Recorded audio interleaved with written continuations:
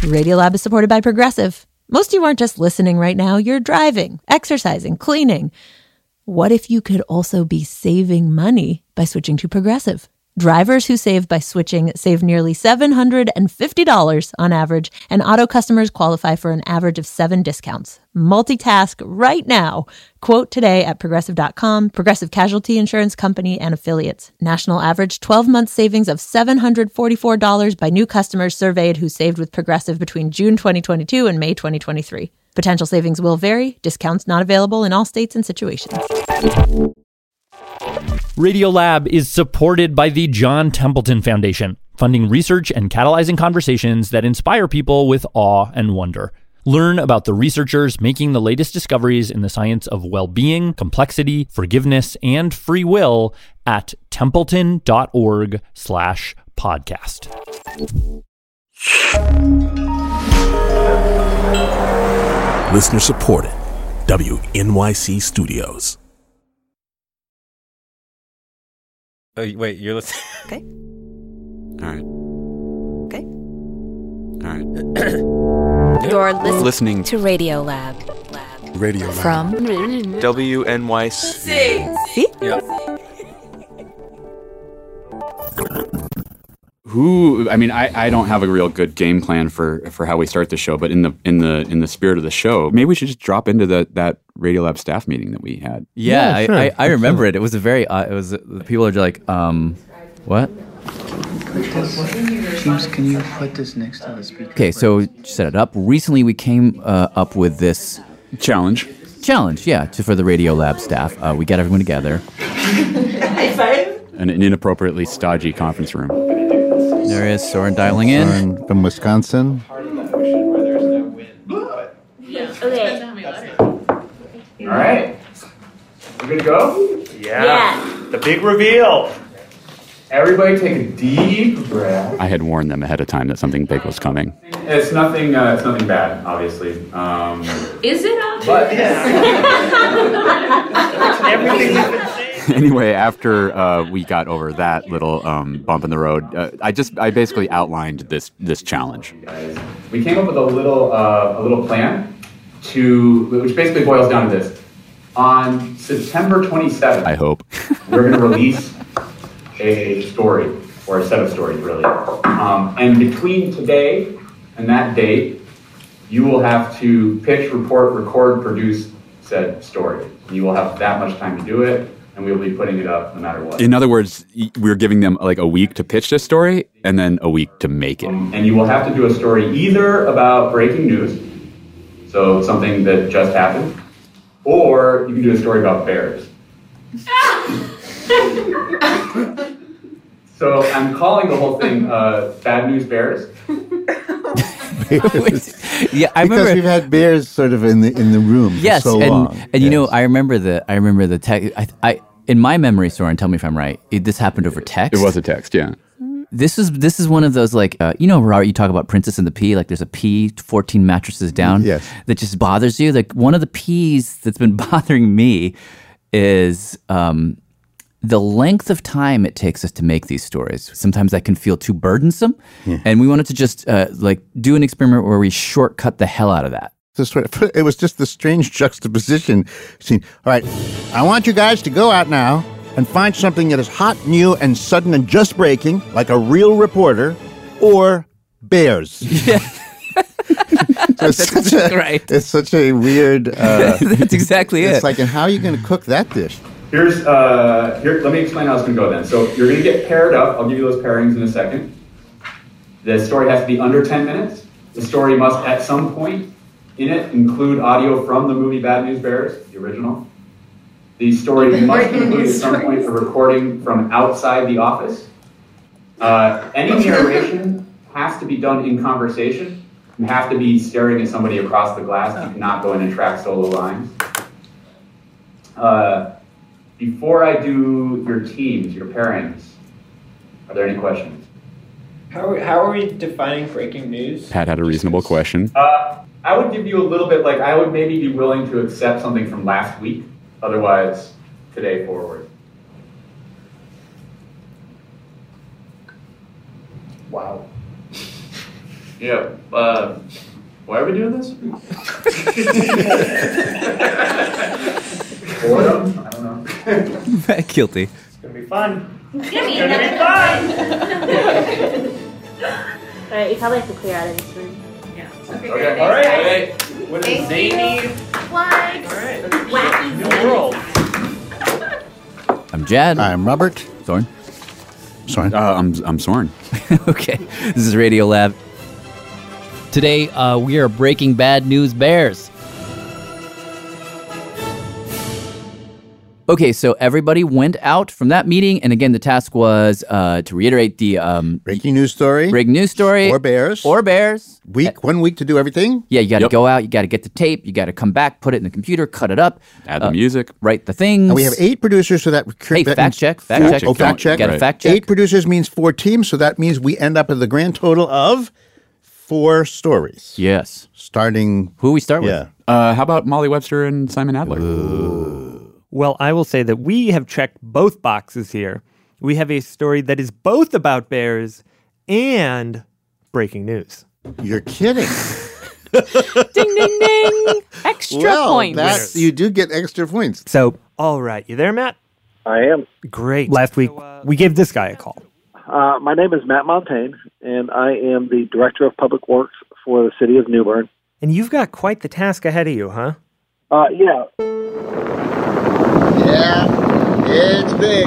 That could do some destruction. Hurricane Florence is making landfall with devastating flooding and damaging winds. We had Hurricane Florence come through last week. One of the hardest hit areas is New Bern. In New Bern, North Carolina. This is a live look in New Bern as the water has really overtaken this. There's relentless rain and wind. It's brought down trees. If you've been watching the news at all over the past couple weeks, you've probably seen New Bern on TV. As you just heard, it was one of the towns that was hardest hit by Hurricane Florence.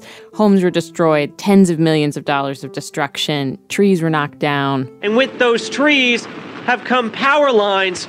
With the power lines down, the lights go out. Thousands of people are in the dark around here. You know, we talk about the flooding of New Bern, and we've got historic houses that were built in the 1800s that were pushed off their foundation. Oh, wow. And as Director of Public Works, it's Matt's job. Our department is in charge of the cleanup duties. You know, not only the leaf and limb debris, the trees and the shrubs, but also the construction debris from the houses that are being gutted. And I'm actually at the disposal site right now looking at a line of about 30 tractor-trailer trucks that are lined up and getting ready to roll out and start doing debris cleanup. But what we called Matt about was the cleanup of something far smaller. Trust me, this bear is not supposed to be here. Far less vital. Right now, but I'm sure they'll get them back where they need to be soon. But maybe just as important. Let me step back here and I'll give you a quick little history. Great. City of New Bern. We were founded in 1710. Our downtown is a really beautiful 6, maybe 8 square blocks where you see the beautiful porches. This is local restaurant owner Buddy Bengal, and our town was settled from Swiss settlers. And if you look up the meaning of Bern in Switzerland, Bern means bear. And so over the next 300 years, they really ran with this. The high school mascot's the bear. They have a city flag that has a little black bear on it. It's like a nod to their past, right, where they came from. But it's also, they've got all these bears in the woods surrounding them. Simon found out a lot of bears in the woods. Okay. Largest black bear ever recorded from Craven County, North Carolina. And the way this bear sort of obsession, one of the ways it's taken hold, is that they have bear statues all over town. They either stand up on their hind legs that are about 6 foot tall, or they're down on all fours and they're about 3 foot tall. And we're probably somewhere between 60 or 80 of them around town. So that being said, bears are everywhere. Including the morning of September 14th, 2018.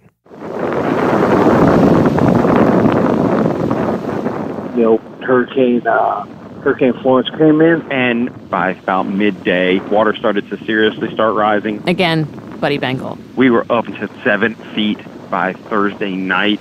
I mean, it happened in some places just extremely quick. And so Buddy and a few other locals took it upon ourselves that we needed to go out and help people. And they would go to areas outside of the downtown, and they were just banging on doors. Say, look, guys, in the next 6 to 8 hours, this water is going to be over your head and flood your apartment. You need to get out now and get to a shelter. Meanwhile, back in the downtown, with the waters continuing to rise.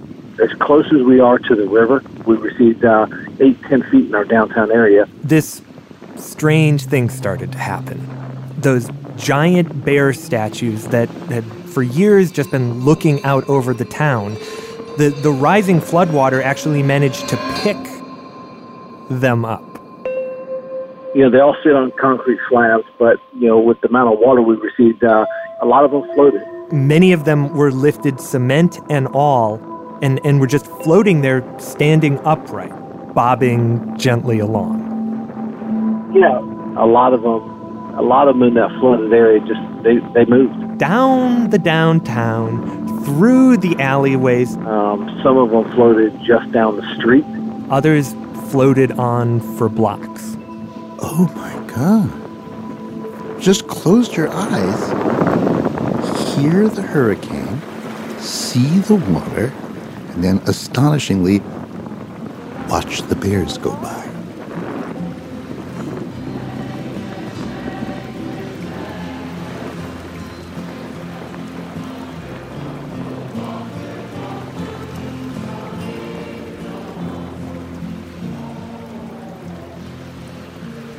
And then as the water recedes, they're gently set down and left there in these still slightly flooded waters of the downtown. Wow.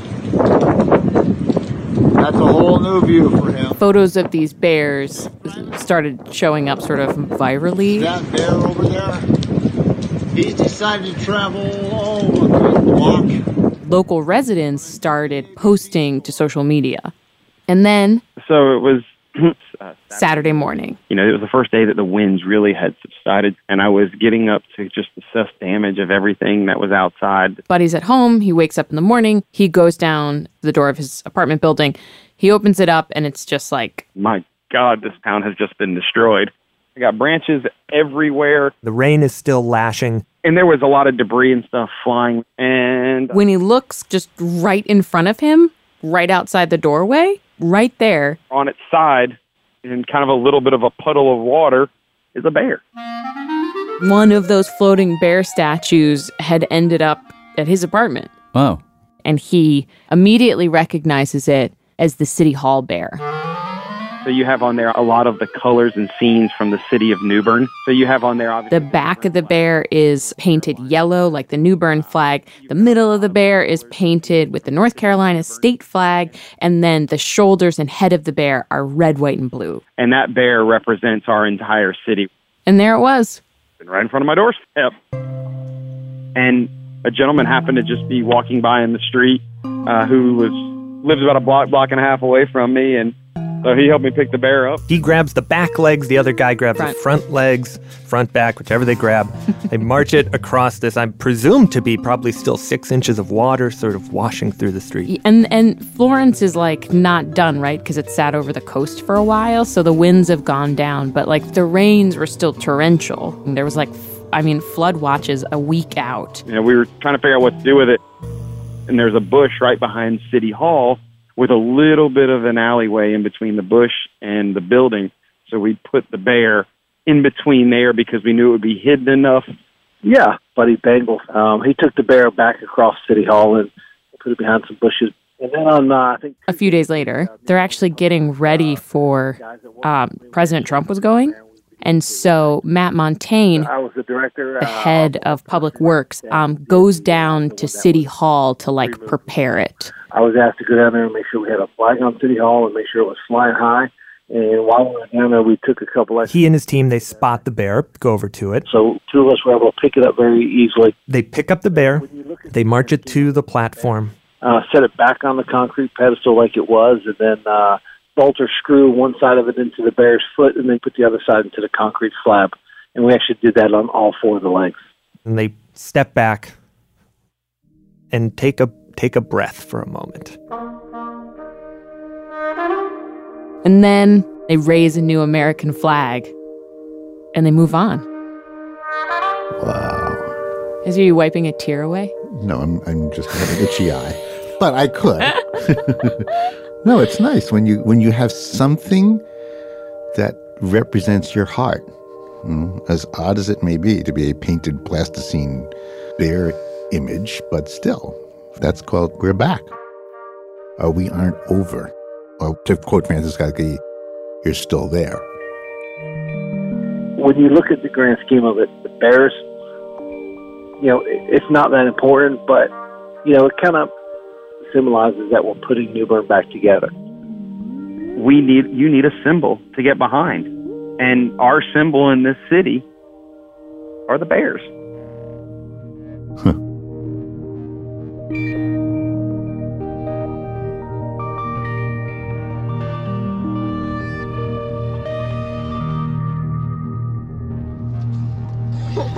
Well, that's one bird down and 11 to go.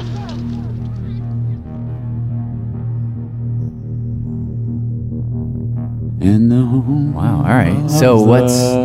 Bears. No, bears. So what's... that was number one. Story number who's one. next? What's next? Who is Pat Walters and Bethel Hebte? And what, remains to be seen. Let me do this. Should we talk about this thing? Yes, talk about the thing. Okay, yeah. So this is a story about... Right, park right here, right behind his bobcat. This guy named Rob. Hi. Hello. Hey, really nice to meet you. Nice to meet you. I'm Hello. Bethel. Hey. Pat. Hey, Pat. Nice I'm to Rob. meet you. And Rob is who exactly? Rob Devin. He's a comedy writer. He worked in the city for a really long time, like 10 years plus, working for the Colbert Report. Oh, wow. Just basically like a high-rise living city guy. Yeah, but about a year and a half ago, he and his spouse, Sandy, moved upstate. Yeah, this is great. Oh, thank you. It's been raining the last couple of days, but stuff is happening. Yeah. They bought a little white house with a big yard and this beautiful mountain ridge in the distance. But when it gets really rainy, it gets super foggy, and then it sort of disappears. Yeah. The way that sometimes like a building would in Manhattan. Yeah. You're relating things to buildings still? That's all I got. The tallest building. And pretty quickly after they get there, they realize there's all this food growing in their yard. They have apple trees, and then they find a pear tree. Squash and kale and pumpkins. And pumpkins and hops. Wow, this is like Garden of Eden. Yeah. Had you ever had trees that grew fruit or food before? No. And right in the center of this yard is this peach tree. And we had so many peaches. I think we pulled like 200 off this tree. We made jam and pie, and Sandy's an amazing pie baker, and so we had a ton of pie, crumble. And so the next year rolls around, and Rob is like rubbing his hands together like, yes, it's peach time. You know that they're ready because they come off when you gently tug at them. And if they're not coming off yet, they're not ready yet. So it was in the part where we were like waiting and ready for it to start to happen. When he hears Sandy yell from the back of the house, it's a bear. So he jumps up, goes to the back window, and sees... It was a bear. It was a, I mean, you can't mistake it. Just sitting there. Sitting, like Winnie the Pooh on its butt, and it was just reaching up, all lazy, to the tree, and it was pulling off a peach, and it would like look at it, and it would put it in its mouth, and then it would drop a pit, and then it would reach up for another one. It was just having the time of its life.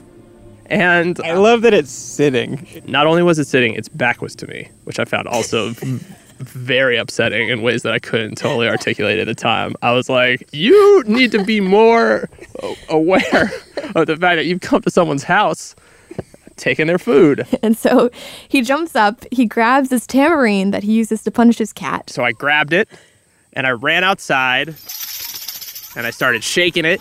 One of them took a video of it. And then Sandy, his spouse, is like by the house, woofing like a dog.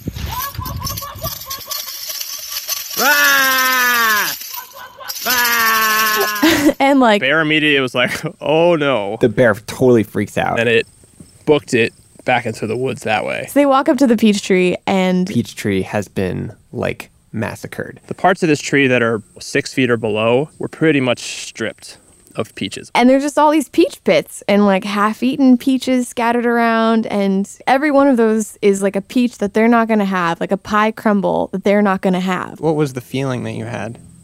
Just loss and determination. I was like, no, I don't want this to keep happening. At this point, I see the peaches that are left, and I would like them to be ours. I think the bear has had its fill, and this has to stop now. So they go back inside, and Rob immediately Googles like how to deter bears. And then at some point they come across a website that says the one thing that bears are very afraid of is human voices. Yeah, so I was like, I think that what I need to do is make a giant playlist of podcasts and play it. A podcast? Yeah, and so he takes this old iPhone with a broken screen, and he then begins to build this bear deterring podcast device. I have a telescope, has a mechanical mount, and I have one of those little power banks that you can get to charge your phone when you travel and stuff, and a Bluetooth speaker that I connected directly to the phone. And he covers that whole thing with a recycling bin on top of these logs. So he hooks the whole thing up, and he loads it with the entire catalog of Reply All. From Gimlet, this is Reply All. I'm PJ Vogt. And I'm Alex Goldman. Reply All. This is a show about the internet. Yes. Oh my God, it's like the two most citified Brooklyn kids. So Reply All is this podcast by these two guys, PJ Vogt and Alex Goldman. And a whole bunch of amazing producers. Absolutely. An entire team of incredible people who produce the show. But anyway, Rob just happens to like Reply All. It was something that we were comfortable with. So Alex, yes, you've been mostly out sick this week. I love imagining PJ and Alex just talking to no one in the middle of a garden. So mainly I'm just curious what you thought about your podcast being used as a scarecrow.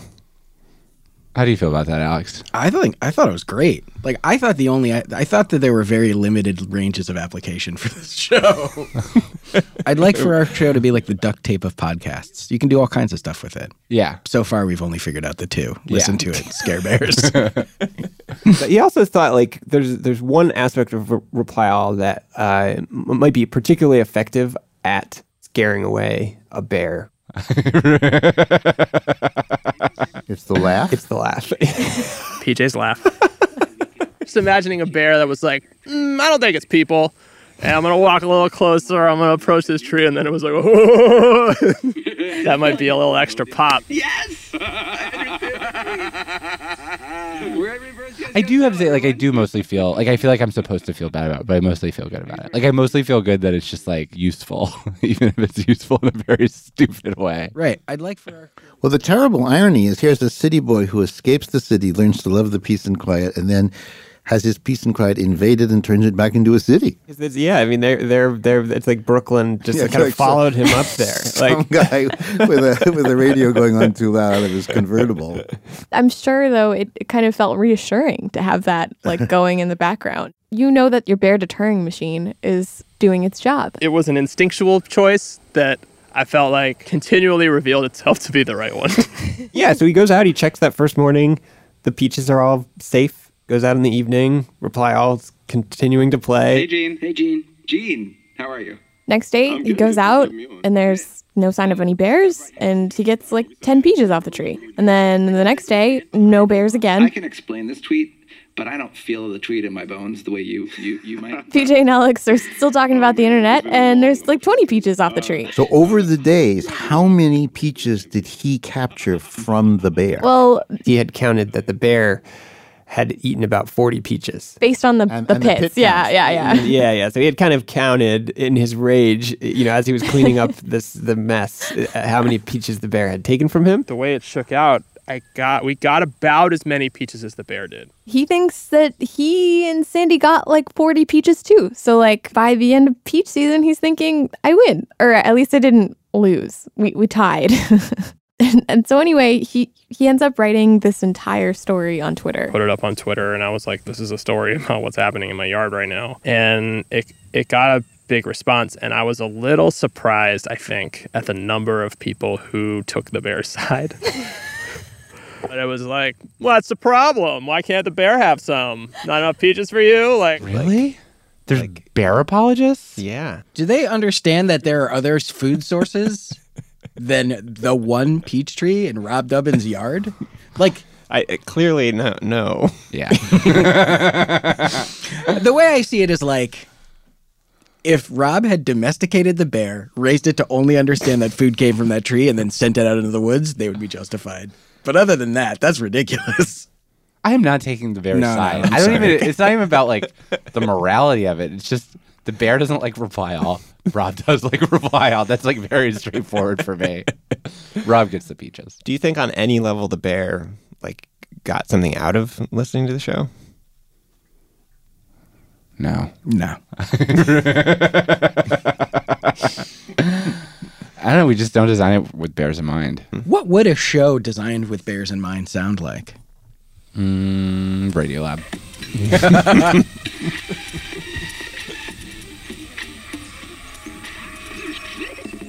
Oh my God, it's our next spinoff.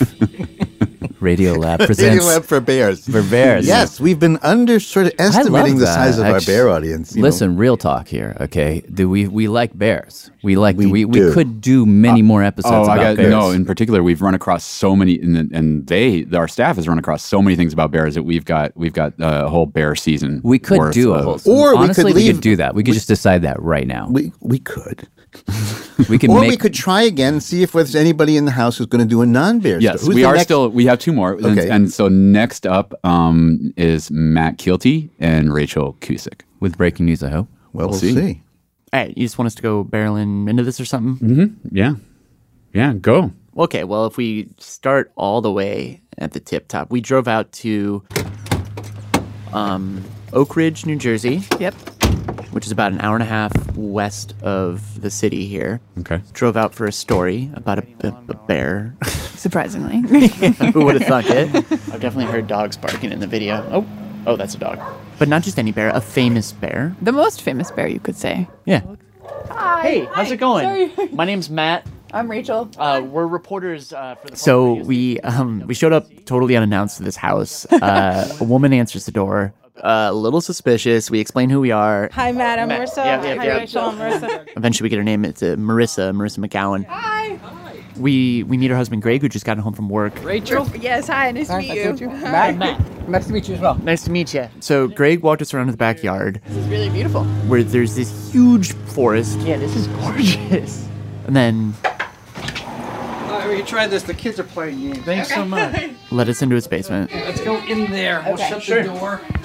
We'll try to keep the noise somewhat isolated. Okay. Sure. Best we can. Oh, this sounds great. Start screaming in like 2 minutes. So. Yeah, I guess we were just curious. Like, I mean, Marissa was telling us a little bit about the first time she saw the bear. Like, when did she tell you about that? When did you first? Yeah, my wife saw him the first time. I'd caught just a glimpse of him.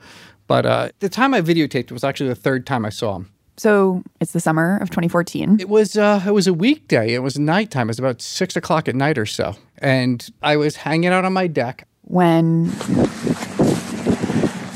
he sees this bear. Coming from the woods up towards the street.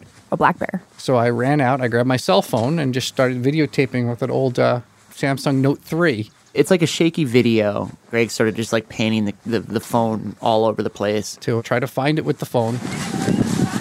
Marissa's outside. Yeah. She gets another video. Oh, so she's taking a video too. She's got a video of me taking a video of the bear. I don't see it. So he starts walking up his front yard. He's going down his driveway, and he's still looking for this bear. And really, like, you just see a little picturesque, like, slice of suburban America. It's just like you see some trees, a road. Green grass everywhere. And then... There it is! There it is! All of a sudden, Greg zooms in on this, like, blurry blob that is moving across his neighbor's driveway. And it's grainy, but what you see is this black bear. That is a bipedal bear. Walking on its hind legs. Walking across the street. Like a human. Oh my God. So, wait, that's the bear? That's the bear. So So the bear is just straight up walking on 2 feet. It could totally be like a kid in a bear suit. Like it's like Yeah. Actually, the first time I saw it, I was like, that is what my dad looks like when he stumbles out of the hallway in the middle of the night without his glasses on, but still motoring. Yeah, it's motoring and also sort of puttering, Mhm. but puttering with purpose. Okay, so Greg. Oh yeah. Okay, so Greg's filming this whole thing, Yeah, I'm over in the front yard of my house. watching this walking bear. That's when I see him walk up my neighbor's driveway into the street. Walking towards me, I am walking backwards. Then the bear ends up crossing the street over into another neighbor's front yard. It's walking through the front yard right now. And somewhere off camera, you hear their neighbor. Does she know that's a bear? You know that's a bear, right? Bear, lady! I know! Okay. Just look out, man. He's hysterical. He's walking through my house on his hind legs. Through your house? Through the yard. Oh, okay. Just look out, girl. Don't get hurt. He's just hysterical. He's walking like a person. The video lasts for about 3 minutes, and then Greg stops recording. So we got the video, we watched it go through the woods and stuff. I go inside, I start giving the kids baths and stuff, and I just take it and I want to share it with some people, so I throw it on YouTube. You know, and a half hour later after it uploads, I go and send out a couple emails to like some friends and family, just be like, hey, I saw this weird wild bear walking. Like, check it out. And that's it. Go to bed. And then the next day, Greg checks his phone. And I start seeing my emails popping up again and again and again and again. And it's people from viral media companies, it's family members. Somebody put it on Facebook and it was spreading on Facebook. And I was blown away. But then all these other people start putting up videos This way. because this bear is being spotted all over town. Some of the videos are like of the bear coming out at like nighttime or like dinner time, like walking in and out of the woods. I think he walks better than you, Dong. But there's also videos of this bear just like strolling down neighborhood streets, popping his head into garbage cans, going through people's backyards. It was like underneath this woman's deck. it was amazing. He would come like right there, you know, right there. And The two of them were like 20 feet away. he looked up at me. They made eye contact. Then the bear kept strolling.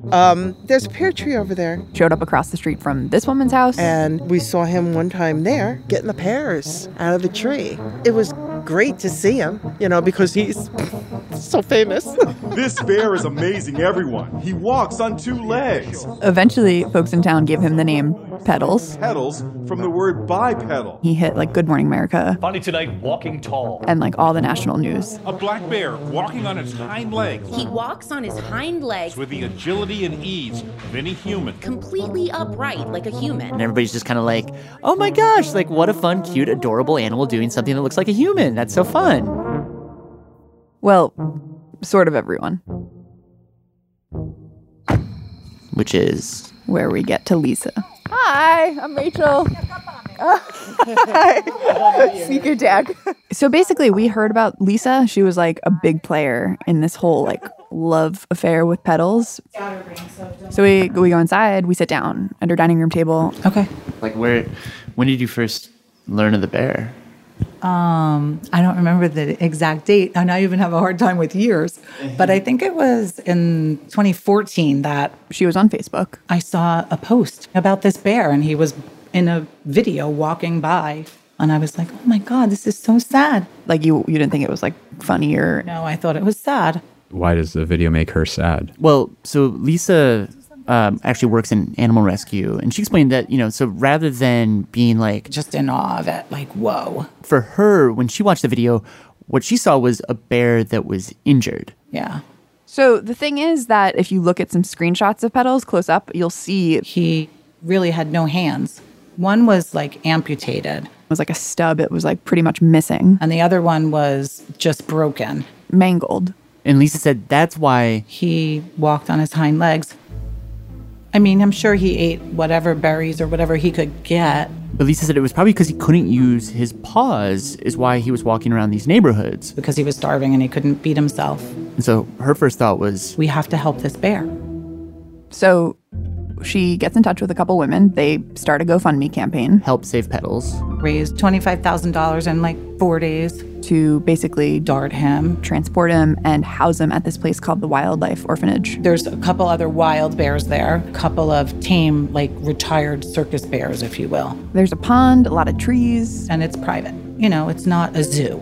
So the very last thing they had to do was petition the state of New Jersey to just, do it. Because that's against the law for us to just dart a bear and put him in a truck and take him. So they get this petition going, and it ends up going like around the world. Like 400,000 signatures. 400,000? Yeah. They send it off to the state. We're all ready to go. Everything was in place. And the state says, no.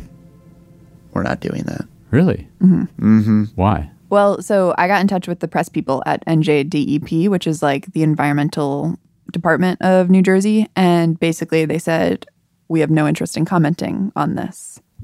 Why would they not even comment? Well, I think you can understand that if you know the rest of the story of Petals. Yeah, there's a lot more to this story. That you don't know. All right, let's hear the rest then. Okay, well, so what you basically have is you have a collision of two ideas about black bears and what they are and what they need. Okay, so that's John Mooallem. I'm a writer at large with the New York Times Magazine. Longtime Petals fan. Yeah, I knew more about his earlier work, like before he got famous. He's written a lot about animals, including Petals, and John explained to us that what you had was this divide, where on the one side you had people like Lisa, who, when they looked at the bear, they thought that the bear needed help. It's injured. Seems to be struggling. We got to get it out of there. But on the other side, you have the state of New Jersey. And they came at it from a completely different viewpoint where they, were just as interested in, quote unquote, helping the bear and making sure that the bear could, live its, best life, I suppose you'd say. And, but they wanted to go about it in a very different way. As far as they were concerned, it was a wild animal. And you don't take a wild animal out of the wild unless absolutely necessary. And the fact that you saw this bear walking on two legs. They basically saw the bipedal bear as a real survivor. This is like a feat of evolution. Like, this bear evolved to survive. We should just let him do his thing. It was still out there being a bear. So we're going to leave the bear there. It's the right thing to do. So this is the part of the story about Petals that we haven't told you yet. So Petals was first found in 2014, first showed up. Yeah, showed up again the next summer. And then showed up in 2016. Yeah, even early 2016, there were videos of Petals, and then nothing. And then a bear that had become a national sensation is dead. The bear known as Petals. So in October of 2016, news broke that Petals had been killed. Was killed during a bear hunt on Monday. We told you about in the annual bear hunt that takes place in New Jersey. And pretty quick, a familiar story played out. Growing outrage this morning over the apparent killing of a famed black bear. There was anger, protests. Death threats against whoever may have killed the bear. This fucking hick piece of shit. Death threats against an innocent hunter. Against himself, his family. People have actually threatened to burn down his business. People posted photos of his home. His wife's name. And in the midst of all of this, I think everybody out there should be going after the state of New Jersey.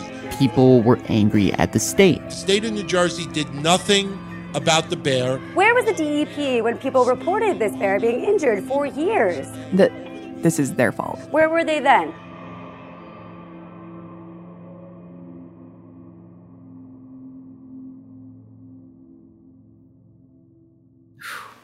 That was so rough. Yeah. I had my moment, But people sent me bear things. Like I have like the little, see the bear on top of the radio, and Sabrina got me a picture that looks just like Petals from a beautiful artist that doesn't even know Petals, but made this picture of a bear that looks just like him, and it's just cool. And so she gave me one of those. It's just nice. People thought, they saw how hard we fought. Yeah. But the book is the best. It really is. And what's the writer's name? John Mooallem. Yeah. I talked to him. He was nice. He's a really nice guy. Yeah. I remember being like, you want to what?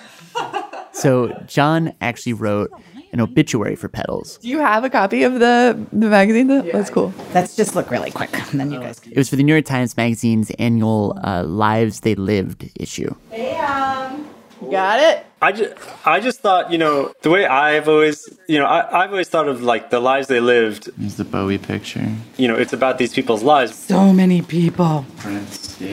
But it's also just an interesting way to talk about the world that we live in. Janet Reno. Petals the bear. There's Petals. One reason why I find conversations about animals so interesting is because the animals always have no comment, right? You basically have groups of human beings they're Petals standing around this. It's like a little screenshot object of Petals standing. Yeah. Trying to figure out what to do with it. Walking towards a mailbox, just fetching the mail. Yeah, and this is actually the picture that I used on our version of like Rest in Peace Petals. For like a memorial page. Yeah. Yeah, I don't know. I mean, do you want me just to read the end of the piece? But Yeah, that'd be great. Okay. It was impossible to know the circumstances, whether the hunter knew the bear's identity before he or she fired, whether Petals, who did spend some time on all fours, had been distinguishable from an ordinary bear, whether he had been standing upright in the wilderness, looking preposterous and conspicuously like himself. That is, the bear's posture, the very proof of his resilience, might have marked him for death. It was never clear what we owed Petals exactly. You could argue that allowing Petals to live in the woods and be hunted like any other bear was an act of respect, a validation of his wildness. You could also argue that it was a gruesome lapse of human compassion. Petals stood for something. We may never agree what it was.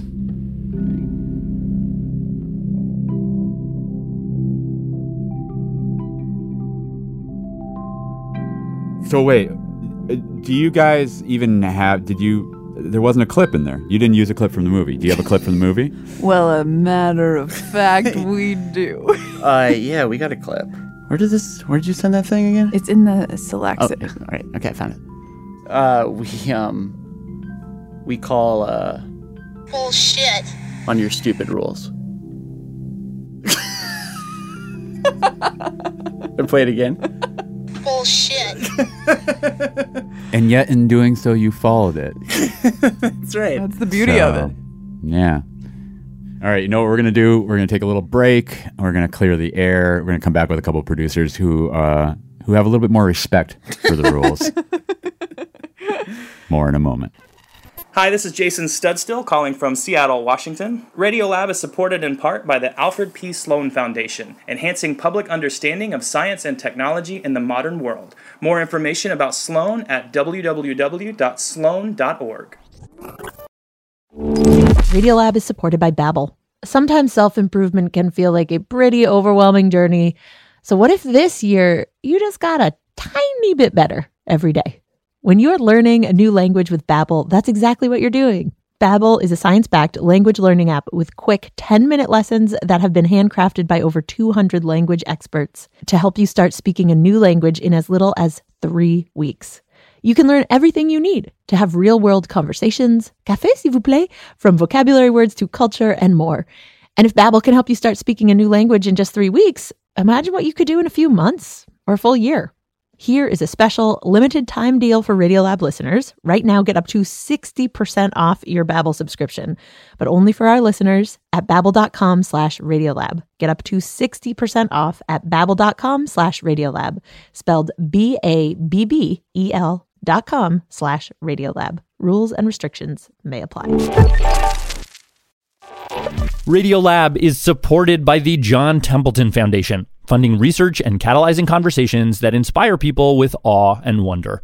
Learn about the researchers making the latest discoveries in the science of well-being, complexity, forgiveness, and free will at templeton.org/podcast. This week on the New Yorker Radio Hour, the furor on college campuses over the war in Gaza.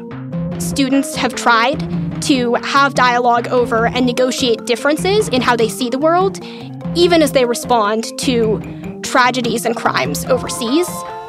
Students and faculty from Harvard University on the New Yorker Radio Hour from WNYC Studios. Listen wherever you get your podcasts.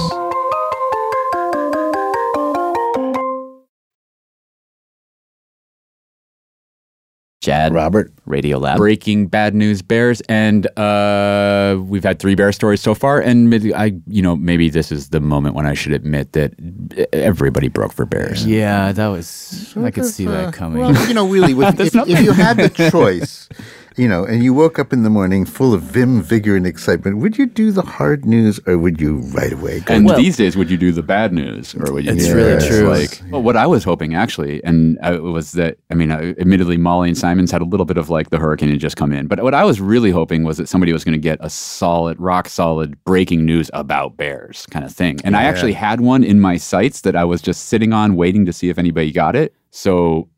Something that the Trump administration did, though most people don't know, actually the seeds of it were planted during the Obama administration, was that the grizzly bear came off the endangered species. So they were delisted. And in the wake of that, there was about to be, for the first time in almost 50 years, a hunt around Yellowstone.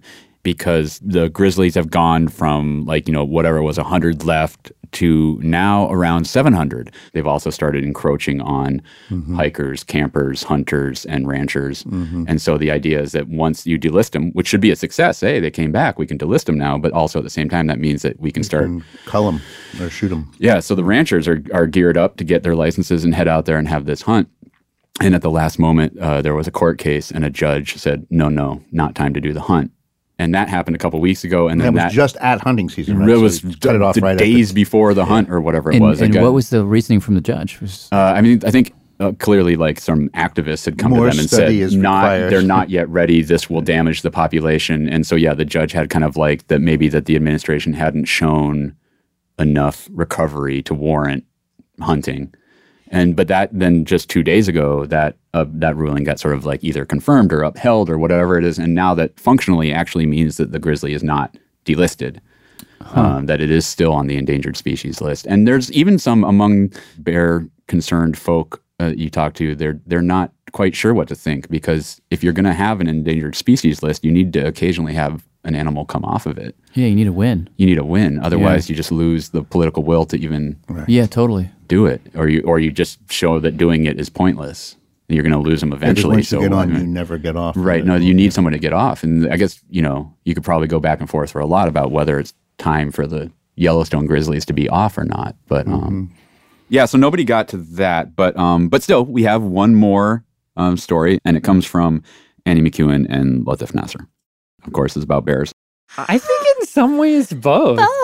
Really? Yeah. This is another. Yes. It's not breaking news in the sense that it's recent, but it's breaking news in that we're saying stuff that is true about the world that has not been reported before. Oh, so it's breaking news about bears. Yeah. I think so. Okay. Where do you start? We start in the far north, in the Arctic islands in Canada, the coldest, wintriest place you can imagine, with an Inuit hunter named David Kuptana. I was born in Lukakto in Igloo in April 1359. And I live in a small community of 400 and something people, and everybody knows everybody, pretty well related. Anyway, he told us this story of a hunt that he was on that was unlike any hunt he had ever been on before, where he caught a bear that was unlike any bear he had ever seen before. Wow. What happened? Well, April 2010. Me and my wife were going hunting bear. It was a nice morning, soft snow on top, nice weather. He and his wife set out on their skidoos. What's a skidoo? Skidoo is a snowmobile. It's just what they're called up there. Yeah, just sort of like the snow machines that you can... It's a mechanical device. Yeah. They hop on their skidoos, they head out across the sea ice, and they're heading towards this island that they're planning on camping in this empty cabin. And we got to the cabin, and we were going to camp there, but the cabin was damaged by some bears. Wow, they knew that immediately. Yeah. And then they decide, let's go back to another cabin. After we had tea and fuel up and everything, we started heading back about 4 o'clock in the afternoon. And as we were following the coast, getting close to a cabin, there was a hill, and I could see some tracks coming down to the cabins. Fresh bear tracks around this cabin.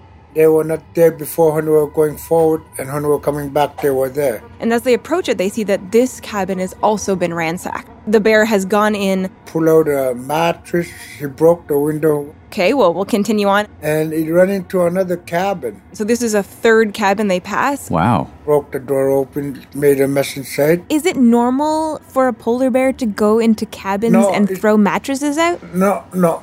Polar bears don't really do that. So we started tracking it again. We could see the tracks all the way. And at this point, they start getting a little worried because these tracks... It was coming toward the community, to Ulukaktok.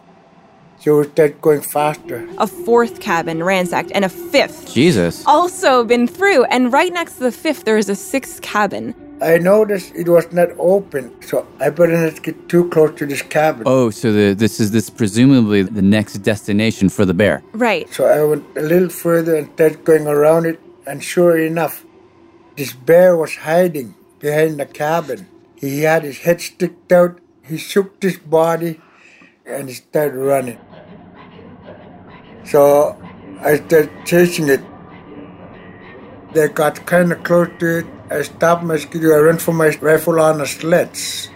Back of my hair was just like it was standing up, you know. And why were you afraid? I don't know. I just never run into that kind of bear before. He was used to polar bears, but this bear, he just had this feeling that it was different. Something was off. Then I take a shot at it.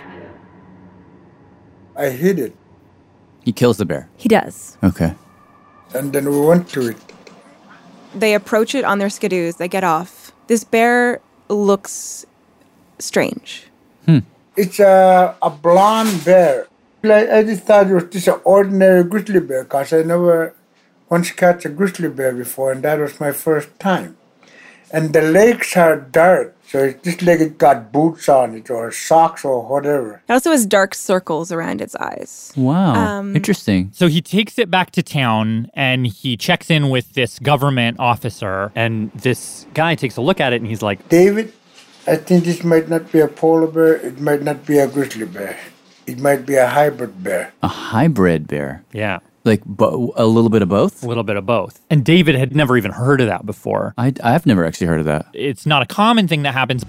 But a few years before David's bear, an extremely rare creature is shot and killed in the Canadian Arctic. The first one ever was caught in the wild. Have you ever heard of a growler, a grizzly polar bear hybrid? And the media, grizzly bears, David Attenborough included, the result of polar bears and brown bears interbreeding, got really excited about it.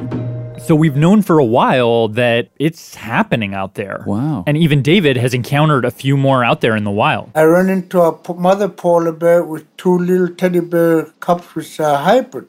So cute. So this is some kind of crossbreeding between these two species. But the crazy twist was when this guy, David Kuptana, shot this thing, this particular Pizzly bear, he sent it off for genetic testing. They told me it's called the first, second generation bear. The mother was half polar bear, half grizzly, and the father was a full grizzly. This bear that David shot is the first indication that these bears are fertile. No way. Which is something that you wouldn't think if a horse and a donkey, say, would breed together and make a mule. Those mules can't then have offspring. Wait. I thought that two different species, because these are different species, right? These are different species. They branch off evolutionarily like hundreds of thousands of years ago. Pretty much the same time that we broke off from the Neanderthals. And so it'd be like us meeting a Neanderthal out in the Crown Heights bar or something and going home with that person and creating an offspring. This is really specific. It sounds like you've had... Franklin Ave, April 10th, call me. Just kidding. Wait. Wow. So they branched, so the polars and the grizzlies branched at the same time as us and the Neanderthals? Around, a ballpark. I mean, all these are ranges. So okay. But that just goes to show how far apart they actually are. Wow. So I thought that doesn't work. Well, it kind of shouldn't work. But wildlife manager Marsha Brannigan says it sort of does. That's kind of against the biological terminology that we use for species. Oh, they're breaking the rules. Yeah, they're breaking the rules. But hey, they're the rules we made, right? The number of polar and grizzly bear hybrids has been growing over the last few years. It's evolution in action, and we're seeing it take place before our eyes. The polar bear might not be considered a rare creature for too long. And the sort of general idea about this whole new species is that it's linked to the changing climate. Because now these two species are overlapping. Hotter temperatures are moving Alaska and Canada's grizzly bears north, while polar bears are losing much of their ice and spending more time on land. So, for instance, polar bears have hair covering the bottom of their feet. Grizzly bears do not. But they have pads. They have pads, yeah. But then the growler bears has like partial hair covering. So like maybe you get the best of both worlds. You can, grip or whatever, but also you're warm. Oh, so it's a good thing to be one of these half. Right. Hybrid vigor, best of both worlds kind of thing. This is the new bear in town. Yeah. So, grizzly bears are not bizarre Frankenstein-like creatures. They're valuable new hybrids that may become increasingly common. So that's kind of like, and that's the story we got interested in, and that's the story that has been reported. But then last year, this paper came out, and it kind of completely changes the story. And are we at the place where the bears become breaking news? Yeah. Yes, this is it. I actually think it's even more interesting than that first story. It's way, way weirder. It could more dramatically play out like on an HBO miniseries. Yes. Okay, lay it on me. So last year, a paper came out. And that scientist we talked to, Marsha Brannigan, is one of its co-authors. And what they did is they basically made a big giant list of every sighting of a hybrid bear and of all the genetic analysis of like every time we've seen this happen in the wild and all the information we could possibly glean from that. And what she found was that every single one of these hybrids can be traced back to one female polar bear. One single bear. Really? Named Bear 10960. Only a scientist would name a bear that. What? So she is literally the mother of all hybrid bears in the wild. Wow. So there's something about this polar bear that seemed to attract grizzly gentlemen? Or she was just interested in grizzly gentlemen. Whoa. We mostly just have kind of guesses of how it went down since there were no witnesses. This is Elisa McCall. She's staff scientist at Polar Bears International. But what we think could have happened is that there was this female polar bear and maybe she did have some, interesting personal preference for brown bears. Or maybe it was simply that she was an estrus and a male grizzly bear. In heat or something? Yeah, she was basically in heat, so she's giving off a scent that she wants to mate. Okay. So they leave these stinky foot trails, and so males will follow them on the ice. What do those smell like? Oh my gosh, I've never smelt them, but I know to a male polar bear they smell good. Really? That's all I know. But as the female puts down these smelly footprints, the males are like, oh yeah, and they'll follow her for days, and it's cute. They'll actually put their feet right in the footprints as they follow her. No way. Yeah, so maybe there was just this really aggressive brown bear, grizzly bear male who followed the female tracks and could have fought off other polar bear males. Maybe this is a case of like non-consensual. But if you look at sort of like the genetic analysis, it looks like she's mated with two different grizzly bears. She had babies with two different grizzly bears, and with one of them, she had babies years apart. Oh, so she's had 3 litters with two different grizzly bears. Interesting. And all the offspring are from those 3 non-hybrid bears. So this is narrowing in scope really quickly. Yeah, it's not like, this like species-wide, new adaptation. It's just like, here's this one lady who has this one kink. He had strange tastes in men, I guess. But right. It also, there is a possibility that it's like, those were just the only dudes around. But I was thinking like, oh my God, maybe this bear is a genius. And she's seeing this like ice change around her and she's saying like, I need to save my DNA. And the best way to do it is to put it with a grizzly because they're doing better than I am. That's hilarious. I mean, yeah, imagine that bears thought that way. That would be pretty good. Unfortunately, the hybrids were kind of a mess, to be honest. Really? They weren't really well suited for land or for ice. They were such an in-between bear that they really just weren't that fit. Really? Grizzly bears are so well adapted to life on land and finding food. They've got the big hump, they've got the big wide head, they've got these long claws for digging. They don't have fur on the pads of their feet because they don't need it. Right. Polar bears are so well adapted for the ice. They've got a much smoother, sleeker head that helps them get in and out of seal holes. They've got thicker, sharper claws to grab seals and help them walk on the ice. Their fur is hollow, which helps trap warm air against their bodies. And the hybrid, they're like this weird in-between. So their head is kind of like not really sleek, but not really boxy, kind of this weird in-between. They don't really blend in that well with the ice or with the land because they're kind of this creamy color. Right. And then their fur itself is, depending on where the fur is on the body, is like a mix of hollow but not hollow. It backfired on her if that was her her thought. But I like that idea. So these Pizzly bears are just probably not the new horizon of the bear that will be. And actually, on top of that... So if you're imagining the family tree, right? So there's a mama polar bear with these two grizzly bears at different times, right? Okay. So there's, let's say, the dad and the stepdad. One of the kids, a daughter... And she's the only one who's had kids herself. So the third generation came from her. But it turns out that all those third generation bears, including the bear that David Koptana shot, that bear, the daughter bear... She mated with her father. Wait, there's some sort of incest part to this? Yeah. That's so weird. And not only that, but he also mated with the other bear that... Kind of like dated the stepdad sort of thing? Yeah, sort of. Yeah. She slept with the same two dudes that her mom did. Oh my gosh. Whoa. Now we're going from HBO to like Shakespeare. Yeah. Or like Greek tragedy or something. That's a weird family tree. So now all of a sudden it looks less like a species-wide movement for life will find a way, and it looks a little more like this is one crazy interbred family. Mm-hmm. Wow.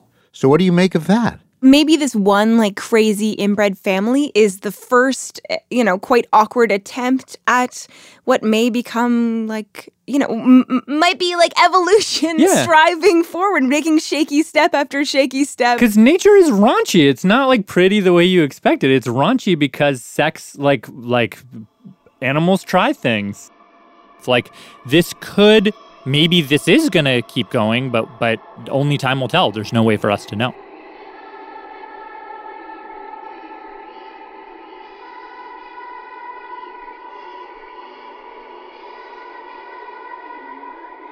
And one last thing, which is kind of an afterthought, but maybe not, because while it's not clear whether our polar bear family is an awkward evolutionary step forward or just plain freaky, what we do know is that nature is not exactly shy when it comes to being sexually creative. Is this 7th Ave? Yes. So it turns out at the Museum of Sex, they have this exhibit called the Sex Lives of Animals. And my brother was coming into town. People aren't shy with the horns. And we thought incest is on theme, so let's send both of them. I'm glad you went there because my mind went there, and I was like, whoa. It's funny, I sort of organized this before I learned about the incest thing, but just so you know, but then it just made it all that more uncomfortable. But anyway. Okay, let's go in. He also didn't know about any of this going in, so poor guy, yeah. Why are we here? Like, really? But we got into that room, and a very nice woman named Stephanie Spicer showed us around, and we learned just like nature is trying some crazy stuff. Give me like a listicle. Dolphins have sex through their blowholes. Whoa! I guess why not? Tortoises have a crazy tongue penis. Whoa! That comes out of nowhere. It looks like something from Alien. Ducks have sex with each other while they're dead somehow. Oh wow! Deer have threesomes. There's all kinds of butt stuff. What is that? I don't know if I want to get into it. And actually, at one point, we were sort of surrounded by clitorises and other things. I am starting to feel like I've been in here a while and I'm feeling a little queasy. And then we're like, there need like an abstinence room for brother sisters. Just like we just need a minute.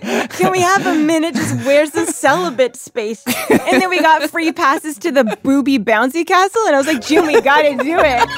And so we did it, and he's like, okay. I actually sent pictures to my parents, and they're just like, what is happening? They're like, come back to Canada right away. Yeah, like this is too much. But I have a really funny picture of Jim on the booby castle. And then we left, and we just That's wonderful. That's how you end a bear show, right there. Yes. Every bear show ends in a sex museum, I think. I did not see that coming. Annie McHugh and Latif Nasser. Annie's brother Jim. Is it Jim? Yes. Jim. Real quick special thanks. Thanks to Wendy Card. And thanks also to composer Anthony Plogue and the fourth movement from his fantasy movements, titled Very Fast and Manic, performed by the Euphonics Tuba Euphonium Quartet off their album titled Nuclear Breakfast, available from Potenza Music. And Stephanie Spicer at the Museum of Sex, and also, of course, Bear 10960. And thank you, Soren, for having thrown this whole idea into the hopper and come out with what we came out with, which is kind of crazy. Yeah. Okay, we should go. Yeah, I'm going to go hibernate. You go hibernate. Yes. We'll say goodbye. I'm Jad Abumrad. I'm Robert Krulwich. Sorry. And I'm Soren Wheeler. Thanks for listening. To play the message, press 2. Start of message.